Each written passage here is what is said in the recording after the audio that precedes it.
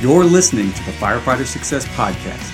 Join us as we learn from successful firefighters and fire service leaders on how to achieve excellence. When lives depend on us, success is our only option.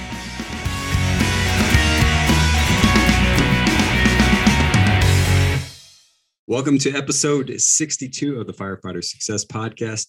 I'm your host and also the author of Firefighter Success, Jim Moss.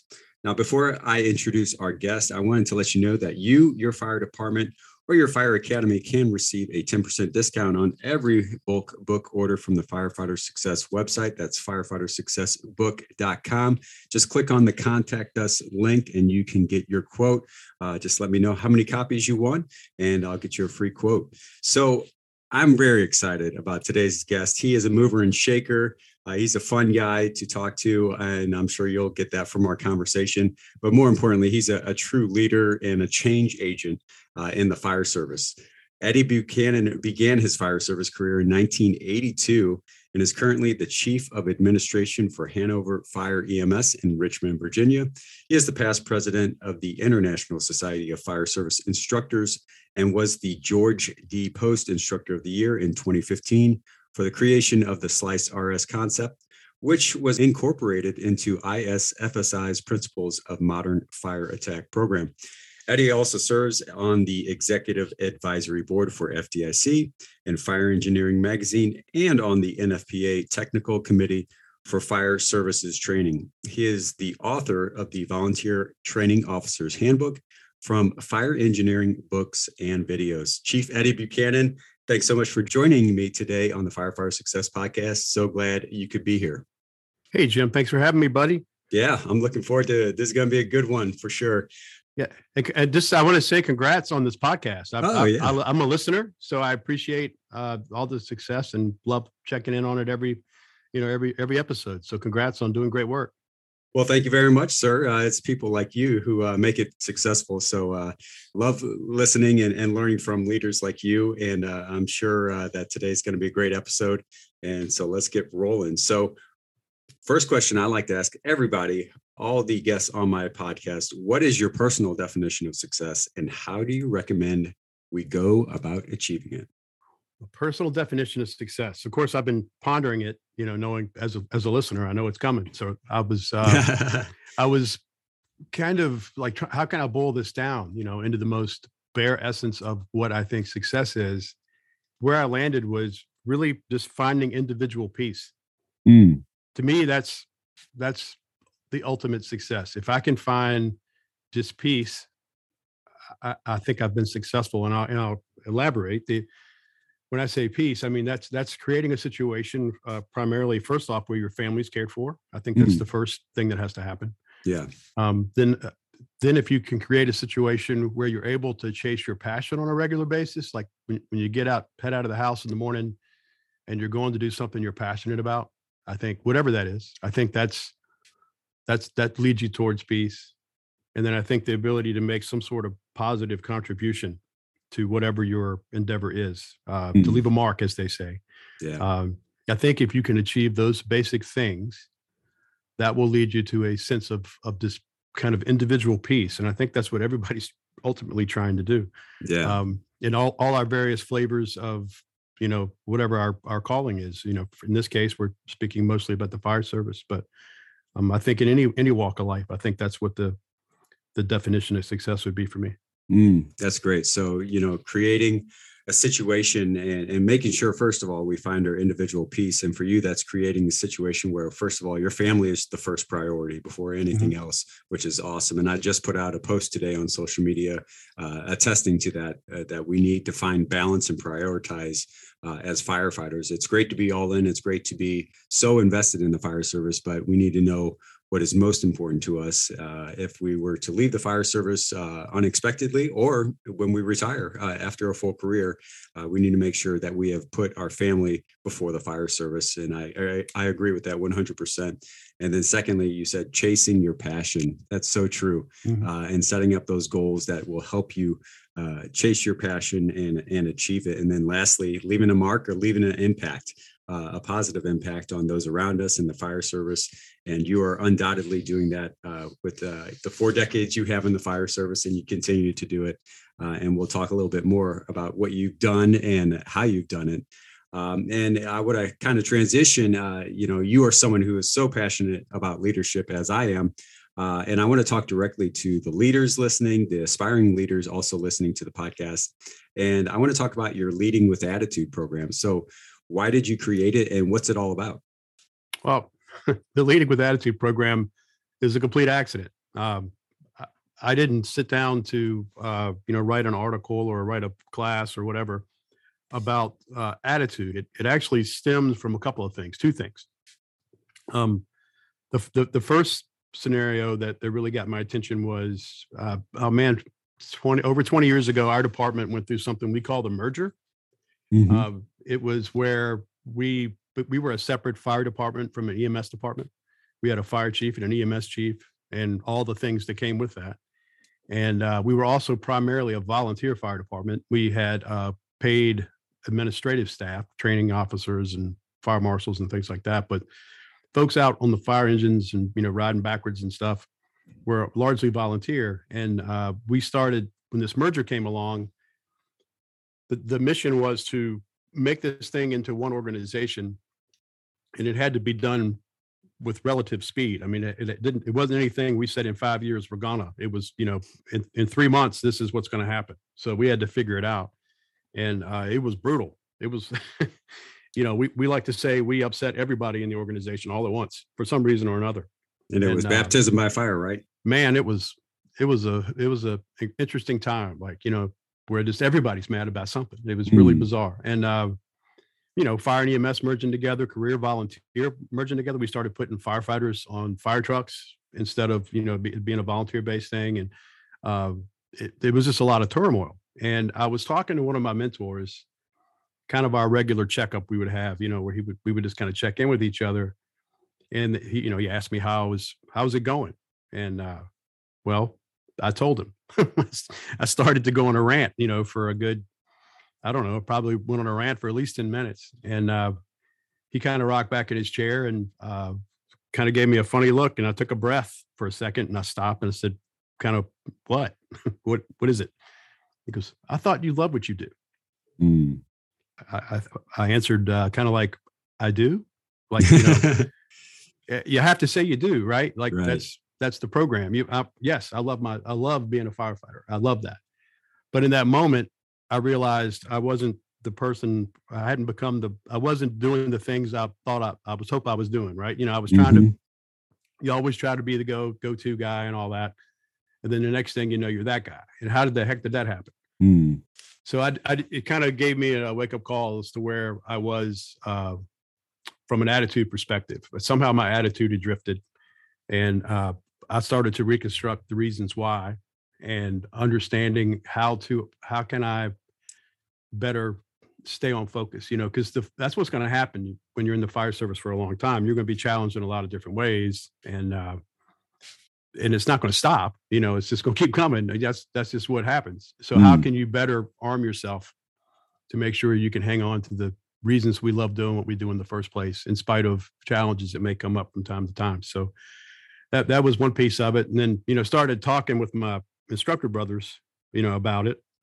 And actually a good friend of mine named Scott Thompson, who's, he's kicking all kinds of butt right now with his leadership stuff. And he and I actually wrote an article, I don't know how many years ago it was, but it was just a quick article in fire engineering about how attitude matters and how it influences people.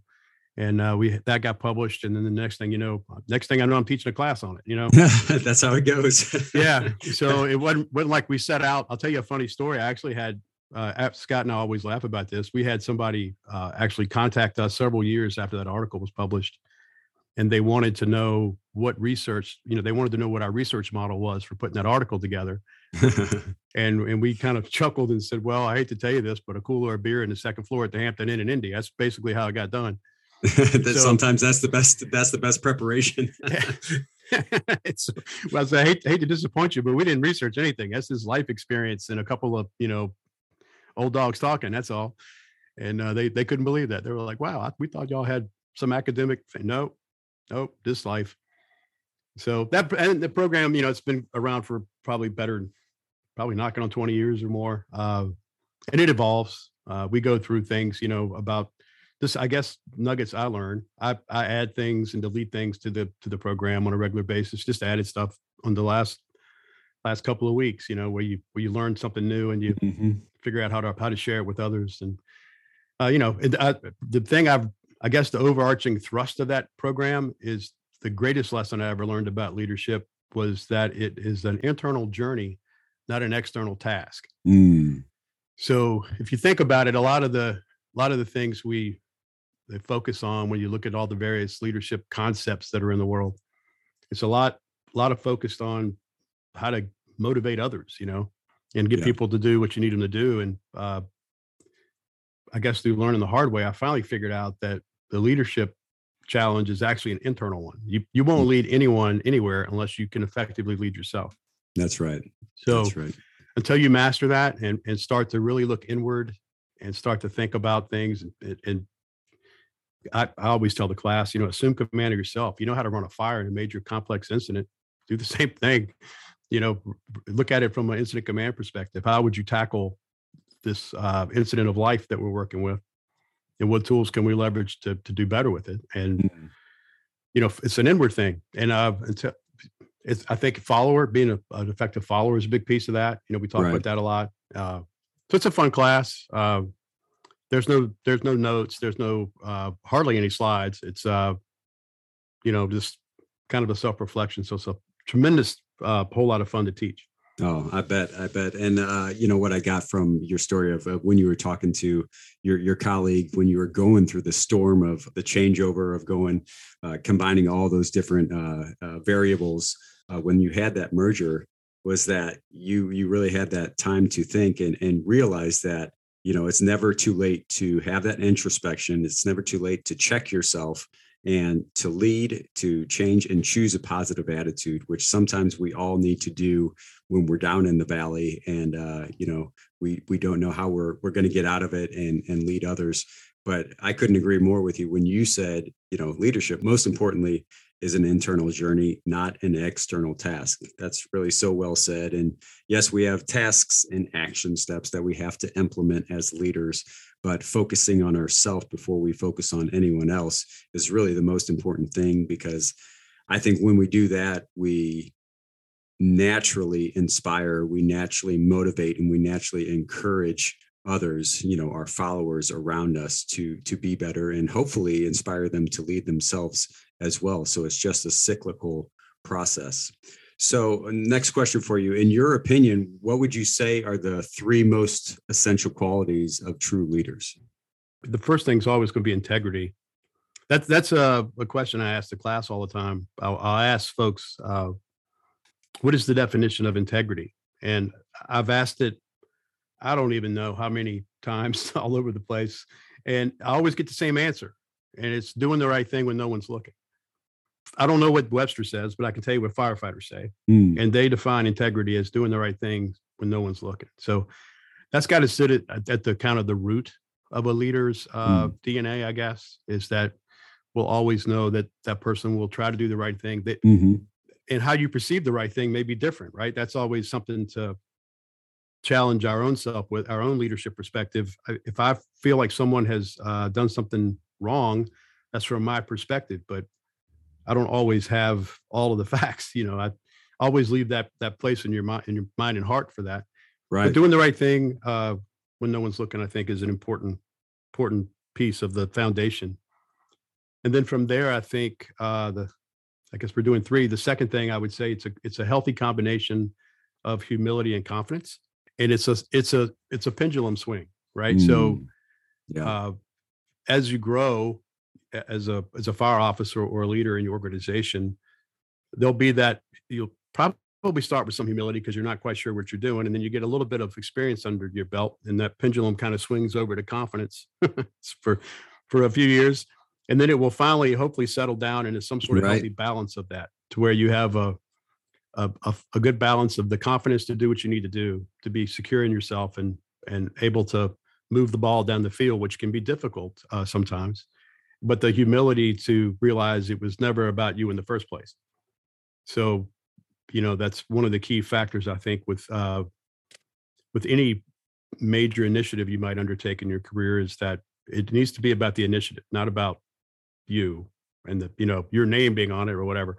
Just get the ball down the field, and we'll celebrate the touchdown together. It's that's the main thing. So, and you see that, I think, I've been a complete egomaniac idiot before in my life, and I can see that now as I watch people grow, that are around you. You can see kind of that pendulum swing back and forth, and it always settles down. And some of it's just kind of coaching and kind of don't let them run off the rails. But they understand that's part of the experience. I think is we always tease about the 5 to 7 year rookie or something, that people will say that they become an expert at some point, but maybe not really. They just don't know what they don't know yet. That's all. Don't we all? But you go through that, and you find that healthy balance. Exactly. Hopefully that you find that balance at some point. And then I think vision would be my third thing. I would say the ability to look downrange and play the long game, I think, is a critical component. Yeah.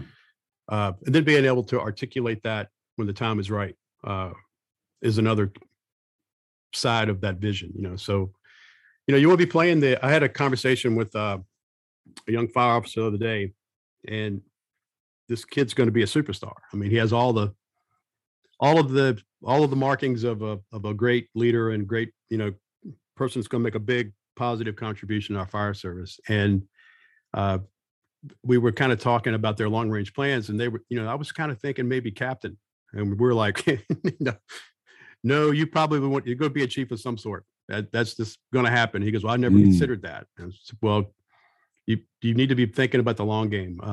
I agree. When I got in the fire service, my goal was, I thought maybe I'd retire as a lieutenant if I was lucky. And didn't work out that way, but it's good to have goals. Just kind of ping ponging my way through this thing. And here we are. But,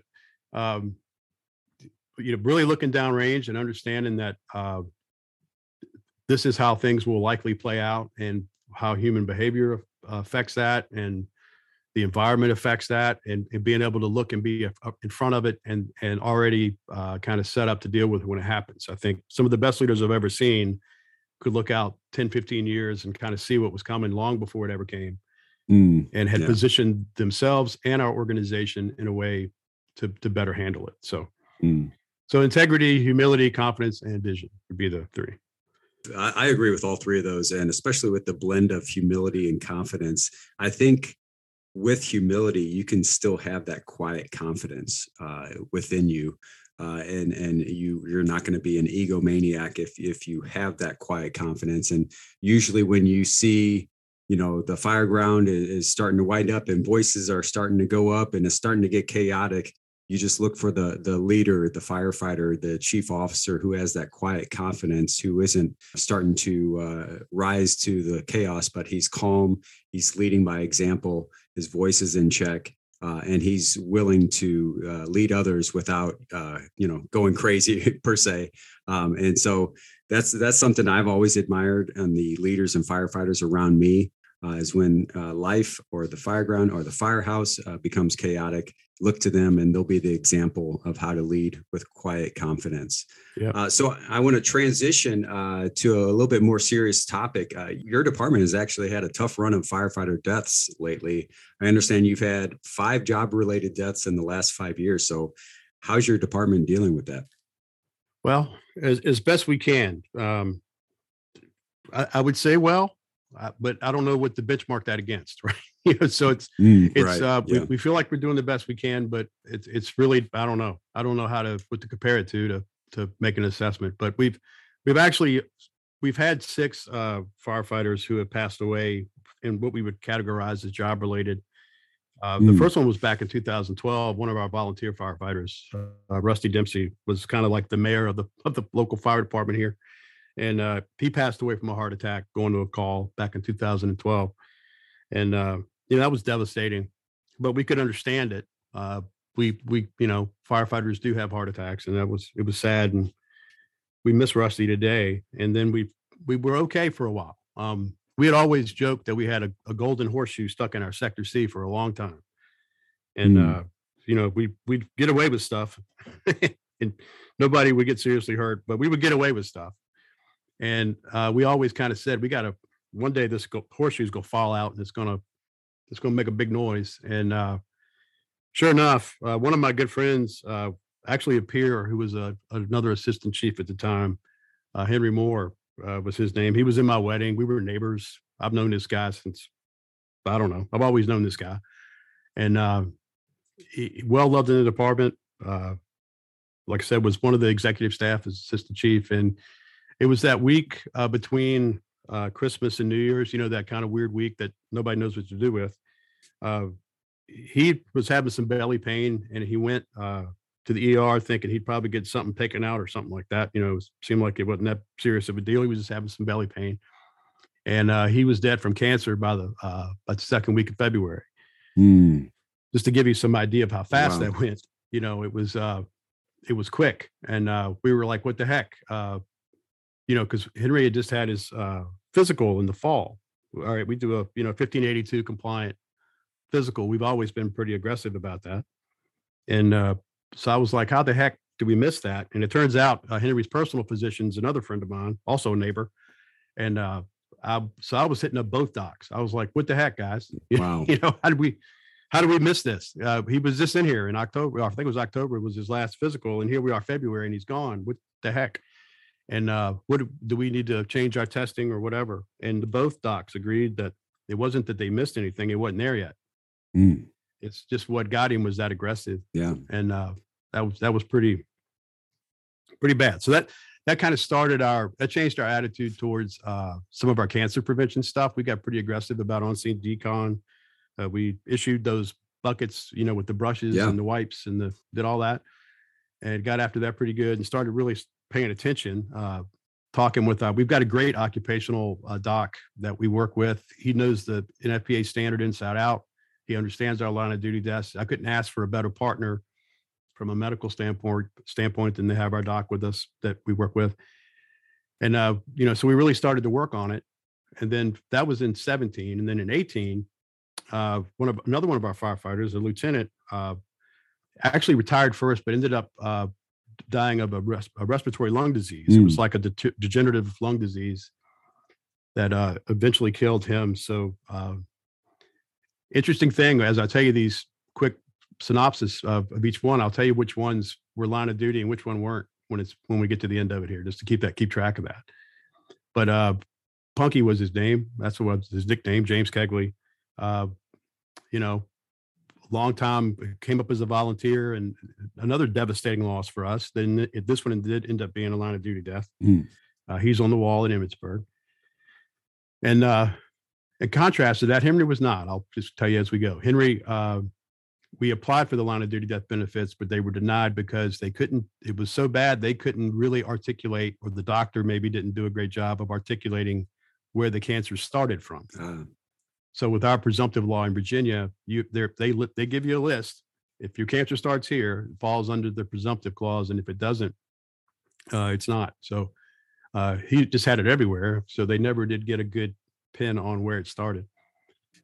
And then Punky was that was 17. Then Punky was 18, and then just a few months later, one of our lieutenants was hit and killed out on the interstate, Lieutenant Brad Clark. Yeah. Which folks might have heard of that one. That one got a lot of attention around the country. But Brad ended up getting the Courage and Valor Award at FDIC that year because he used his last second to warn his crew as opposed to jumping out of the way. And he directly saved at least one of his crew members, and likely had a positive effect on the other two guys that were on the truck as well. But it ended up killing Brad, and one of the firefighters received so many injuries that I'm amazed that he survived it, to be honest with you. I've never seen somebody break so much stuff and live through it, but he did. But he's medically retired. Him and his wife are expecting their firstborn soon, so that worked out pretty good. And then the other firefighter, he actually lost his leg that night, and that was his first shift. He was supposed to graduate the academy that night, and we had canceled the graduation because of the tropical storm that was on top of us. And he was assigned to the rig. That was his first shift, and he lost his leg that night.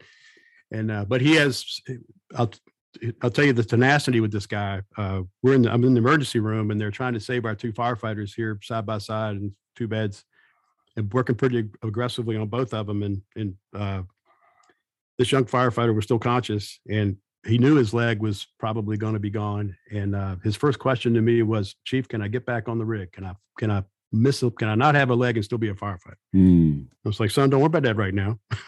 But we're gonna take care of you. And sure enough, there's actually a whole network of folks who have lost a limb and do our job. And sure enough, somebody had flown out here shortly after that to help him get back up to speed, and he's doing great out there today. Oh wow, that's great.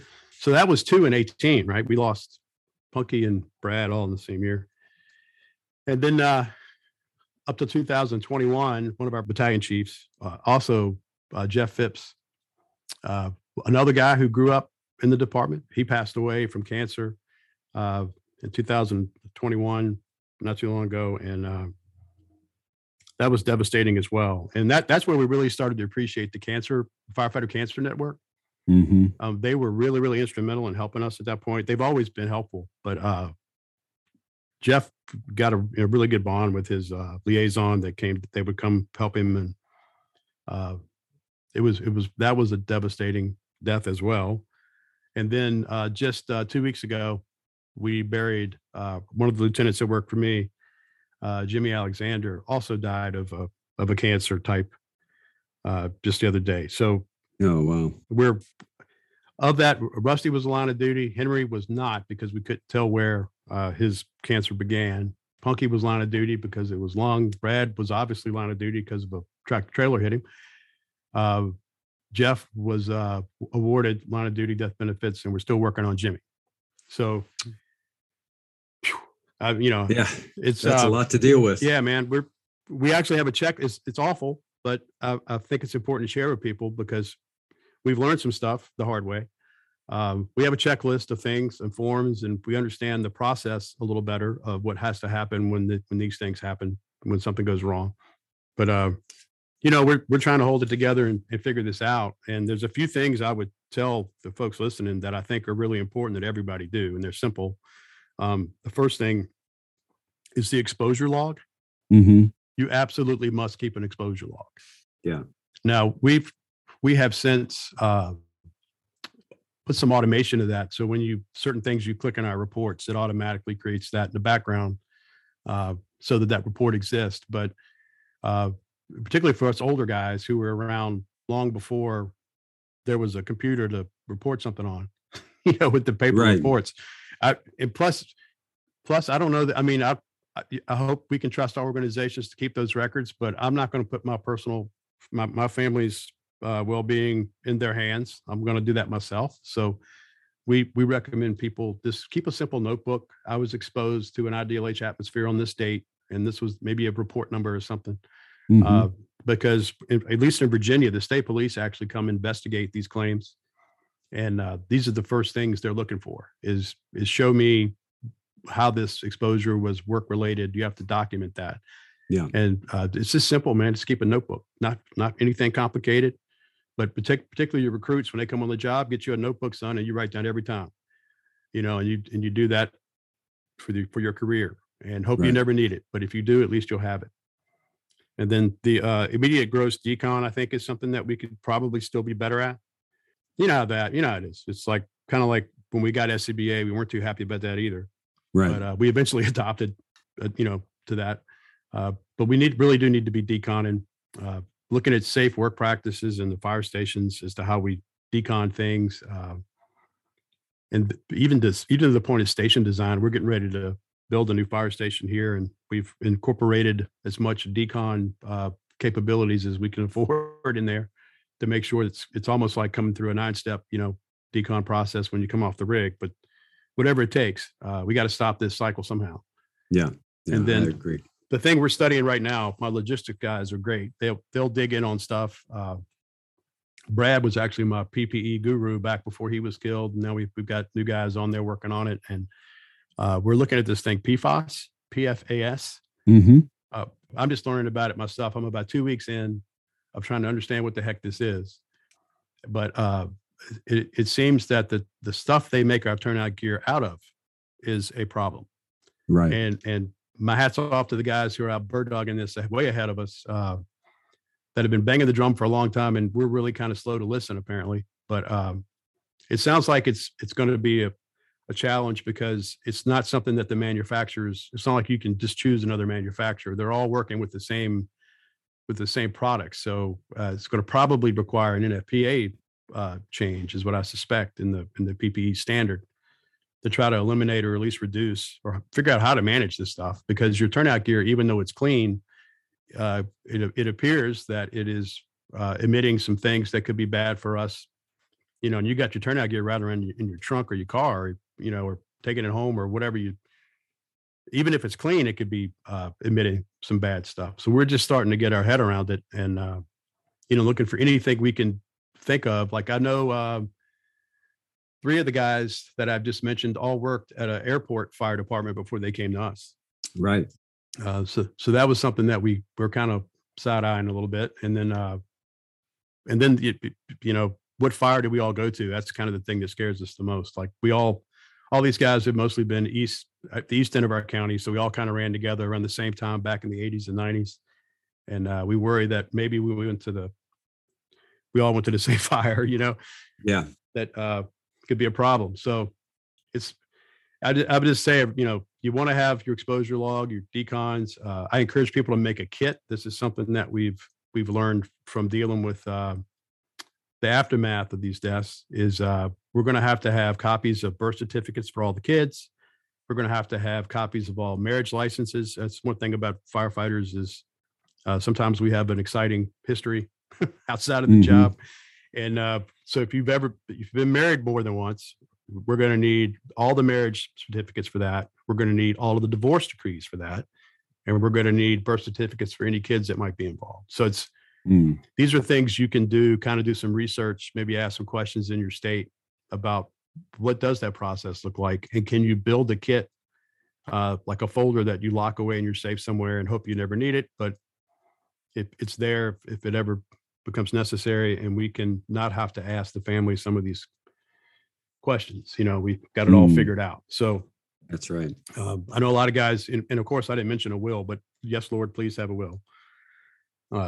Take care of your family ahead of time, so that, sometimes you see it coming and sometimes you don't. We've experienced both. Both are brutal, but you want to make sure you've done everything you can to take care of your family so you can be at peace. No, that's true. And I'm so sorry for all your losses. And I'm sure it's been a struggle to get through all those. It seems like it's back to back to back for you guys. And it just reminds me that we just face so many hazards as firefighters, so many ways we can get hurt, injured, or killed on the job. And, whatever we can take within our own power, our ownership, of keeping ourselves healthy for ourselves, for our families, for our fellow firefighters, we need to make sure that we do it. And that might be, like you said, cancer prevention guidelines. If your fire department has not yet adopted or implemented cancer prevention guidelines, as such as gross decon on the scene, and reach out to Chief Buchanan or myself. We have things that we'll share with you. But it's really so important to implement these procedures to minimize our risks. We'll never eliminate all of our risks, but we can minimize our risks. And thanks for your advice on keeping that notebook or that exposure log of every smoke exposure, every fire we go to where we're in an ideal age atmosphere. That's a great one. Making sure we gross decon on scene. Being very cognizant of the PFAS, that's per and polyfluoroalkyl substances. I Googled it while you were talking about it. So go. I could actually, I wanted to save everybody else a little bit of time so they wouldn't have to do it. But yeah, that's per and polyfluoroalkyl substances that can be in our gear when it's sent to us from the manufacturer. So maybe the first step you can do is wash your gear a couple times to help minimize those. And hopefully we're in the process as the fire service of eliminating them altogether from our gear would be the best solution. And the last thing you said, have a will. God forbid that we die too soon. But as we all know, tomorrow is not promised to anyone. So have a will already set out and written out for your family to take care of them as much as possible. Hey, let me share one thing with you, because I really appreciate the work y'all have done with Firefighter Fitness. Mm-hmm. And there's something that I heard an attorney say. We'd managed to wiggle our way into a webinar with the attorneys that oversee the workers' comp claims and the line of duty claims. I'm not sure they intended to let us in there, but we were in there nonetheless. And they said something that I wrote down that I'll never forget them saying. And they said one of their primary strategies for denying line of duty claims is they try to turn contributing factors into causes. Oh. So they will look at everything that you have going on with you health-wise and kind of throw up every flare they can. Sure. To say that, well, this could have been a cause. You're on high blood pressure medicine, so that could be a cause. You've got, you're overweight, you smoke, you do all these, these could all be causes to try to deflect the presumptive stuff with some of these illnesses that are in there. So when they said contributing factors into causes, I about fell out of my chair. I said, they know we're in here. They know that we heard that. Yeah. But that's their strategy that they're using. So from a health perspective, man, you don't have to be ripped, but you need, I would say the best goal is to be on as few meds as you can possibly get to. Sure. That's kind of, rather than, don't worry about, can you see your six pack or not? Worry about how many meds you're taking. Yeah. And try to reduce that. You get healthy in that sense. And I think you'll be in a better position. Yeah. And another thing to think about going along with what you just said is just, yes, obesity is definitely a contributing factor to cancer. You make yourself at a higher risk if you are obese and even overweight. So also the foods we put in our body, how much we hydrate, how much sleep we get. I mean, so many things that can help us prevent cancer. And no, we're not going to be perfect. And yes, we have to enjoy life. We don't know if and when we'll get that cancer diagnosis, but we do need to take best care of ourselves by exercising, getting good sleep, getting good rest, and having a healthy, balanced diet of whole foods, a lot of water, and minimizing our excessive alcohol consumption, especially goes without saying, but tobacco consumption as well. So a lot of different risk factors that we can control when it comes to cancer, and making sure that we don't give in to our vices too much, and we manage our weight well also. So a lot of good points there to unpack that you shared with us. So next question for you. I always say that true leaders are change agents, and you've definitely been a change agent within the fire service. You've been successful in getting several influential fire service projects off the ground and eventually to fruition and success. So talk about some of these projects and give your advice on how we can take a concept from the whiteboard or from nothing to reality. Well, if you go back, like I think the first time I got where I was in a room and I thought, what am I doing here? I thought I might be outgunned here. Was a long time ago. Virginia used to have this thing where we did Firefighter 1 and Firefighter 2 separately, and we found that we were wasting a lot of time reviewing stuff. So we did Firefighter 1 ladders, for example, and then we came back for Firefighter 2 ladders and spent the first half reviewing what we did in Firefighter 1. Well, for us, that was just yesterday. So we didn't need to review it. So we actually got the state to adopt a academy format where we consolidated those things, kind of merged Firefighter 1 and 2 together. And, getting that adopted through the state level was kind of exciting, where you're dealing with the state. I'm a young lieutenant who's out at the training academy. Next thing you know, I'm talking to the executive director of fire programs or whatever. I'm thinking, well, how did I get in here? But I think a lot of that would be, another example would be, we working with Rick Lasky when he first created his Saving Our Own program. We were lucky enough to have a friend of mine happen to be in one of the pilot programs very early on. And we got him out to Virginia to deliver that as the trainer for us here. And we ended up taking that program and turning it into the Mayday Firefighter Down program that we have in Virginia now. It's a state certification. Oh. And another time where I'm like, how did I get in this office? But I think a lot of that is just just because you do something a certain way. I've never adopted the idea that that's the way it needs to be done, or just because your neighbor does it a certain way doesn't mean that's the best way to do it. Right. I think it's always important to look. I appreciate what we're doing, understand the history of what we're doing, but is there a better way to do it? And to not be kind of fearful of trying to figure it out. Let's take a whack at it and see, and then being able to follow that through. And I think like the Slice RS thing was a hoot when we did that, because if you look at like the academy format was an administrative thing, the saving our own Mayday firefighter down thing was cool because we were jumping out of windows and stuff. We didn't hit the only resistance we saw there was really from the this kind of the administrative side. Like people were worried about risk, you know, that we were jumping up. You want us to jump out of windows? You know, they had that. You're going to have people rope sliding, and they had some questions about the safety of the program. But we were able to get that through without a whole lot of challenge. But the Slice RS thing, we caught a whole lot more resistance from that one because it was a change of kind of, it's not really a change of tactics. I wouldn't say anything we did there was new, but I would say our intention was to try to get the first line right based on the fire science we had access to at the time. And we figured I still believe this, if get the first line right, the fire goes a lot better, right? So right. That's what we were after there. But we were trying to change a little bit of kind of some embedded behavior. But it was bumpy. There was some resistance to that. So I would say there's a couple of big takeaways I've noticed over the years is first off, don't be scared to change. That's what if you're not moving forward and changing, you're rotting on the vine, man. Go staying the same will never get you really anywhere. Don't be scared to push. But I think understanding that resistance is good.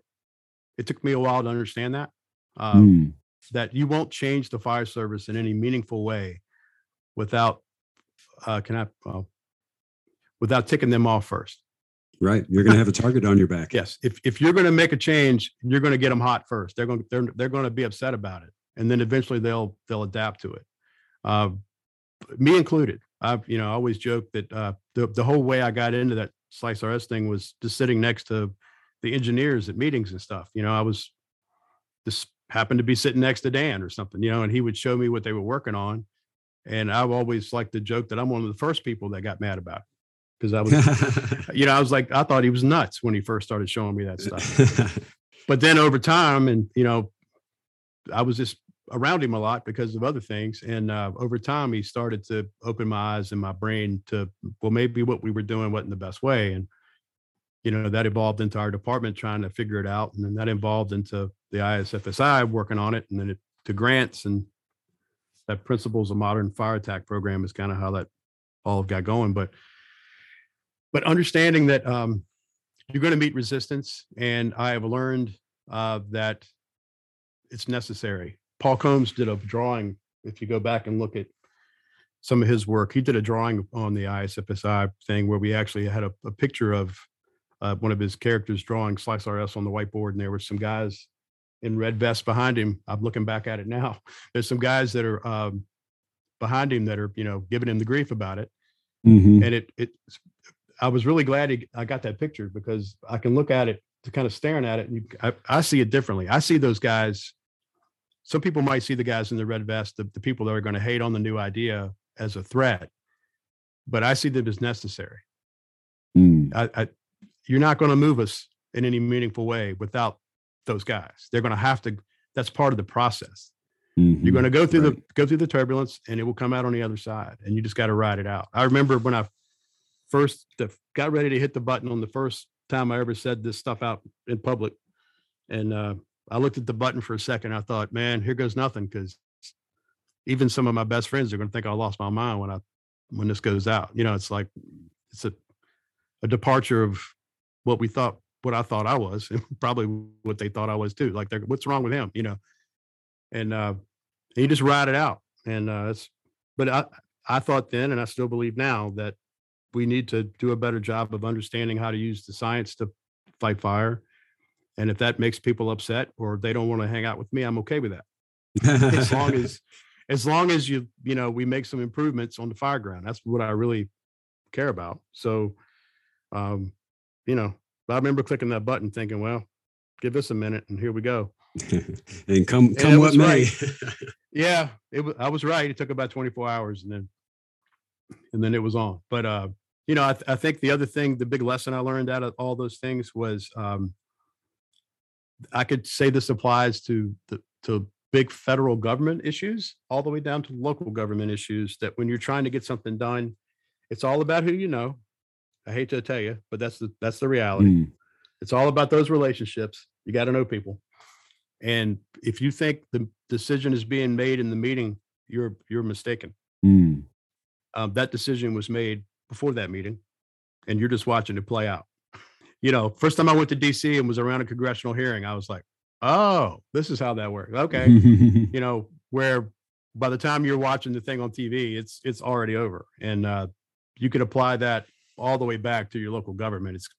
You're going to have to know people. You're going to have to go shake hands. You're going to have to build relationships with folks. And when you need to get something done like that, you're going to have to work. They call it work in the back room. You're going to have to work the back room ahead of time and kind of shepherd your project through. And if you're waiting to find out what's going to happen in the meeting, you're probably not going to get the outcome you wanted. Yeah. So it just takes time and patience and tenacity, and but I love it. I love when I see somebody come along and they have the passion and the courage, and they got the foresight to stay with it and walk it through. I love watching those things happen. And sometimes I don't always agree. Like I've had one case where I absolutely disagreed with the fellow was trying to do, but I could always say I appreciated their effort. Yeah, sure. We disagreed about something. We'll ultimately agree about it, but our discussion was about timing of things. And I had an idea of timing, and they had a different one, and that's what the argument was about. The initiative was good, and but I always appreciated. Oh, hey man, at least you're in there. So kudos to you for that. Oh, for sure. And, change for the right reason, it does take passion. It takes persistence. It takes focus. It takes patience as well. And it doesn't happen overnight. And as you mentioned, firefighters who are not willing to change, I mean, they're not going to survive the fire service. They're not going to be successful within the fire service. And I really believe that in order to not only institute change, but we need to ask ourselves and always be curious, always have creativity, and making sure that we're striving for innovation and asking ourselves, is there a better way to do this? And I think if we're always have that mindset of curiosity, of asking, can this be done better? Is what we are doing actually working? I believe that's so important to making progress within ourselves, and then also as firefighters and in the fire service. Would you agree with that? Yeah, absolutely. Absolutely. Yeah. Let's talk about NFPA standards, every firefighter's favorite topic, right? So for those firefighters listening who don't know, or if you're not in the fire service, that is National Fire Protection Association standards. So most firefighters, I would say the majority of firefighters, probably don't think about NFPA and how it really impacts their daily work environment and their operations, but they really do.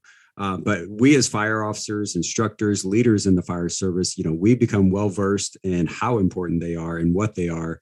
And you've been someone who has you've steered NFPA standards. So what is the overall process of creating them and updating them and changing them?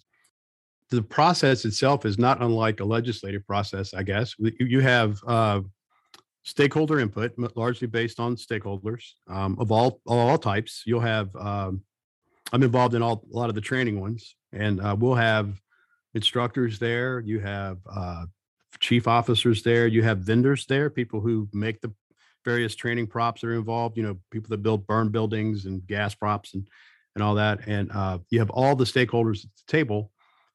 And we just, it's kind of like writing a bill. You sit down and this is the problem at hand, and how are we going to tackle it? And you start to develop what the best practice is. And then there's two things. There's a standard, and then there's a guide, and they're very different. A standard will say shall and shall not, as far as given direction. It's written as a standard that is likely going to be adopted and have some legal teeth to it. A guide is a best practice. So we will say should in a guide, and we will say shall in a standard, to give you an idea of the difference. Right.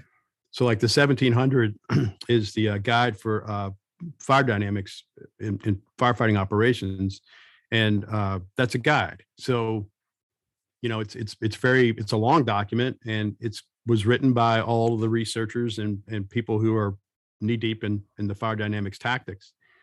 So it's a guide. It says, you should consider this. You could consider this. It gives you it's like a menu. You can go through, and they don't really elevate one tactic over another. They just show you, here are all the tactics, and here's some of the reasons why you might pick these tactics. Whereas something like the 1403 standard is very descriptive and describes how a live fire evolution will be conducted. Right. So it's a little bit different in those types of documents. But, something like the 1403, for example, the last iteration, there was a lot of discussion. I didn't know what the 1403 was till I started working in training.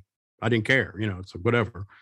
And then I started working out there, and I noticed that the rules would change about every 5 years. And I'm like, who the heck is writing these rules? And where are these people? Do they know anything about fighting fire? It's like, you kind of wondered about it. And then I started kind of looking into it. And then kind of next thing I know, I'm on the darn thing, But once again, how did I get in this room? So you start, I came in right as 1403 was cycling through. So I got to see how that was done, and I learned a lot in the process. And then over the years, with the various iterations every 5 years, to work on that document and watch it change.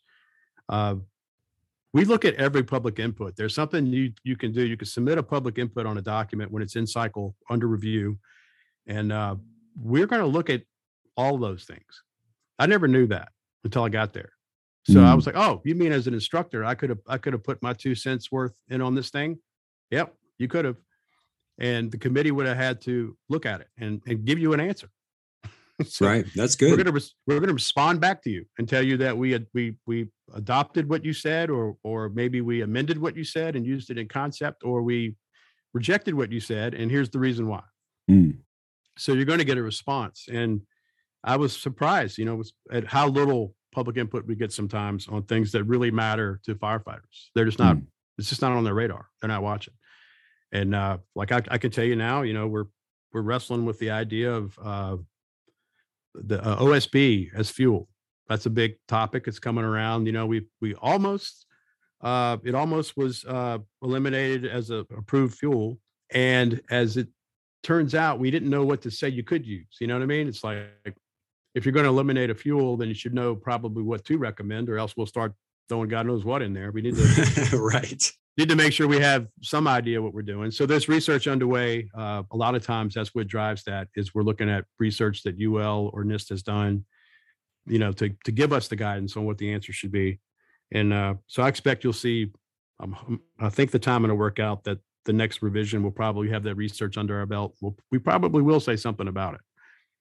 So that'd be something that firefighters would be interested in, and you can comment on it, and we'll look at your comment. So, I always thought that was something that I didn't understand until I got in the middle of it. And then I was surprised sometimes how little feedback we get from folks that are practitioners out there using this stuff. They end up, you'll be fussing about it when the rules change, but if you're like me, you never said anything in the first place, right? So I always try to put that into firefighters' awareness that is out there, and the documents that matter to you, you should be kind of following those things and see when they go up for review. And if you want to make a change, put that in there. You might have a great idea that we have not thought of, and we won't know it if you don't throw it in the hat. So yeah, that's really so important. And, it's great that these committees will listen to, firefighter Joe Blow's feedback, no matter who they are, adopt it or reject it, amend it, whatever it might be. So my next question to follow up on that is how do we as firefighters find out about these standards being changed and updated or created? I'll tell you a little secret. Not everybody knows about how their website works, but if you go, and they're actually in the middle of compressing some things or consolidating some standards. So this will change over time. If you're listening down, to this in a year or two, it might be different. But for today, if you go to nfpa.org / and put the standard number. So like if you want to find the 1403 standard, which is on live fire training, you go to nfpa.org / 1403, and it'll take you right to it. Oh, perfect. And then it will show you what the previous editions were, what's the current edition, when's it up for revision, and you can from there go make a public comment. So okay, yeah, well, that's good to know. It's kind of a hot key to get right to it. There you go. That's some good insider knowledge right there. I appreciate that. Well, this next question is going to be a fun one. I'm not sure if you know this, but like yours truly, I'm a percussionist. You're a percussionist. We've been playing drums for a long time. We love music. You've been in numerous bands. So this question is kind of interesting. But what lessons have you learned from the music business that firefighters can also apply to their jobs? Yeah. So I'm glad you just brought that up towards the end. Otherwise, we would have talked about drums the whole time. That's right. So there's a couple of things. I get to play at a pretty high level. I play for a country guy now named Tony Jackson. So here's your commercial. Yeah. Go to TonyJacksonMusic.com and see all you want to know there. But it's a traditional country show, right? So we tour kind of seasonally. And we play all over the country, and we're in Nashville, around Nashville players a lot. So there's a few things I've always thought were puzzling, like I guess entertaining. Being in a band and being on an engine company are not that different. You have 4 or 5 guys. Our staffing is actually better in the music business. We usually have 4 or 5 guys on a rig, and you get on a tour bus, and it looks glamorous from the outside for a minute, but give it a couple days, and it's like a submarine with a bunch of sweaty dudes in there. It changes quickly. But there's a few things I've noticed about the attitude, I guess would be the way I would classify it, between the two worlds I live in. And one of those things is, the one thing about every professional musician is your rig must be bomb proof. That's what we say. Your rig absolutely must be bomb proof. You have thought of every possible scenario of what could go wrong, and you have an alternative for that for immediate use. So, we always have an extra pedal. We have an extra snare. I have sticks everywhere in case I drop one. There's 2 of everything. I have a little case I carry that goes around with me everywhere I go. And in that case is literally 2 of everything I use. So we notoriously break things, and there's always another one. There's always for immediate replacement. And that's how our fire rigs should be, right? You know what I mean? It should be absolutely bomb-proof. There should be no way I'm going to be at an incident and be surprised by anything to do with my equipment. Right. That would be, to have that happen at a professional level on a stage would be unacceptable. Right. So it's interesting, the attitude towards our gear. We always say, is your rig bomb-proof? That's like, it's absolutely got to be redundant, ready to go. And I mean, a lot of money is spent on that. We played a show with Rascal Flatts where I was looking at their computer system that runs all the production in the back, the clicks and all that stuff. And there are literally 2 of them. Wow. There's 2 of everything. Redundant. Yeah, it's redundant. So if one fails, they just drop to the next one, and that's it. And I mean, each thing probably costs, God knows what, thousands and thousands of dollars. So sure. There's a zero fail thing with equipment. And then the other thing I think is interesting is, at that level, everybody can play. There's never a discussion about, can you play? It's assumed you can play, or you wouldn't be in the room if you couldn't. So then I go to put my fire helmet on, and it's a little bit different. Not everybody can play. I mean, to be honest, you all know, we all know how that works. There are some who can play, and then there's some who maybe can't play, and maybe some are just kind of lip syncing. Right. Exactly. Just playing along, shall we say. Yes, they're playing along. And our job as officers and leaders in the organization are to either teach them how to play, or maybe they need to find something else to do. So if that's what happens in Nashville, man. If you can't play, you're not going to be there. So that's just how it is. And then the other big lesson I would say is, these gigs, you really get the gig. It's all about the hang, as they say. It's how are you to hang out with, because in that world, we spend hours and hours and hours getting ready to do something. And then we only get to do it for about 90 minutes. So, most of the time you're just sitting in a tight space with each other. So you have to really be able to get along with people and understand that sometimes people get frustrated, and you got to be able to let that happen and not make it worse. And it just people skills is really important as well. So. Oh, sure. So I love that your first lesson was that your rig must be bomb proof, and you have, just like we need it on the fire ground, plan A, plan B, plan C. So you have a backup redundant plan for if something goes wrong, we're going to figure out, and we're going to make sure that we put our best foot forward. So we have to be flexible. We have to be adaptable. And then number two, you are a consummate professional, whether you're on stage or you're on the fire ground. And that basically boils down to being competent at every level, whether we're the firefighter, or the driver, or the officer, the chief level officer, the incident commander. At a baseline, you have to be competent, and then you can build from there. And then lastly, you got to be a people person. You got to be able to have that camaraderie, build that community, and make sure that you interact with others well. And a lot of times when people are too introverted, or especially if they're ego driven or selfish, they're not going to be successful in the fire service. And overall, if you're playing with a band, you're not going to be successful if that's your mindset, ego over everything else. So some great advice there. I think they definitely applies to both the fire service and the music business as well. So next question for you. You've been in the fire service for 4 decades. We said you started in 1982. You're someone, I truly believe you still have such a high level of passion and drive about you. And so my question is, after 4 decades in the fire service, how do you maintain this high level of dedication? Well, I mean, it comes in seasons, right? So, like there have been times where I've struggled, certainly, all the time, really. And I'm always trying to, every day I get up, I remind myself that this is a blessing, that I get to do this work. Yeah. So even if I'm dealing with finance and, logistics and stuff, it's still getting bullets to the front line. So let's make sure we make that happen. But I think it's important to play the long game, to understand that some of the most challenging times over my career in the fire service, when I was in those times, it felt like they would last forever. Mm-hmm. I mean, it's just like excruciating. Like, how can I do this another day? And, whatever the circumstance was. But then when you get past that and you look back on it, it was actually a short period of time. Mm-hmm. And it was actually a gift. Yeah. So that what I thought was awful at the moment was actually something that made me stronger. It made me learn a lesson I needed to learn. And it was actually a gift that I was challenged in that way. But we don't tend to see that.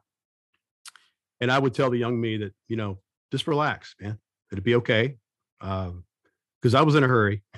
In those days, I was in a hurry. But then when you realize you've got a long career, I tell our young folks, we're on a 25 year of service, 50 years old to retire here.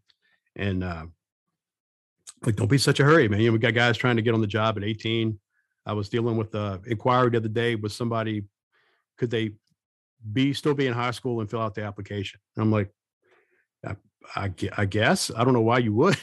If that's what you really want to do, man, but go have some fun, go learn, go do something, go see something. But what happens in that case, I've found, is those of us that have started at a very young age like that, we're limping to the finish line. So literally an orthopedic challenge to try to be in this job for a long period of time and keep everything working. So don't get in too big of a rush. Everything will be all right. But understand that when you do find yourself, when you thought you were the go-to guy, and then you realize at some point you're that guy, that's okay. It's going to happen to all of us. And appreciate the lesson. Just appreciate it. It might hurt, but appreciate it. It's going to make you stronger and better tomorrow. And you'll be able to come back and help our brothers and sisters do what we do best. That's some great advice there, because, when I see someone like you who has so much passion, my current battalion chief, he has so much passion. He's been in the fire service for 3 decades. And you kind of look back and you're like, how do they maintain that high level? But I appreciate your honesty in saying that, well, I'm not always like this. I've gone through the valleys, I've gone through struggles, but you have used that adversity. You've seen it as opportunity and growth. Some people just stay down in those valleys and they don't get out of those valleys. But we need to appreciate them for what they are, which is a time of growth and a time of learning. And we need to make sure that we don't stay down there. And that advice for yourself, I love that. Don't be in such a hurry. Enjoy the process, enjoy the journey. It's a long journey. It's a marathon, and don't go 100% all the time, and don't rush into it. But some great advice there. I appreciate it. And I thank you so much for coming on the podcast. If you wouldn't mind, let everybody know how they can contact you and anything else you'd like to share. I just I've got the old website, that like most of us do, is just eddiebuchanan.rocks. I couldn't get the .com. So it's eddiebuchanan.rocks. I like the .rocks better. Yeah, it's kind of interesting. But I've got everything there. You can find out about the music. You can find out about the Lead with Attitude thing. It's all kind of co-located for the sake of simplicity. So, and eddiebuchanan@mac.com is my email if you want to find me. Perfect. Well, thanks, Chief, for coming on the podcast. And to all those out there listening, stay fit, stay safe, and remember, when lives depend on us, success is our only option. Thanks for listening to the Firefighter Success Podcast. Go to firefightersuccessbook.com to learn more about the book, Firefighter Success, 20 C's to Firefighter Excellence. At the website, you can also download the free special report, 101 Rules for Firefighter Success.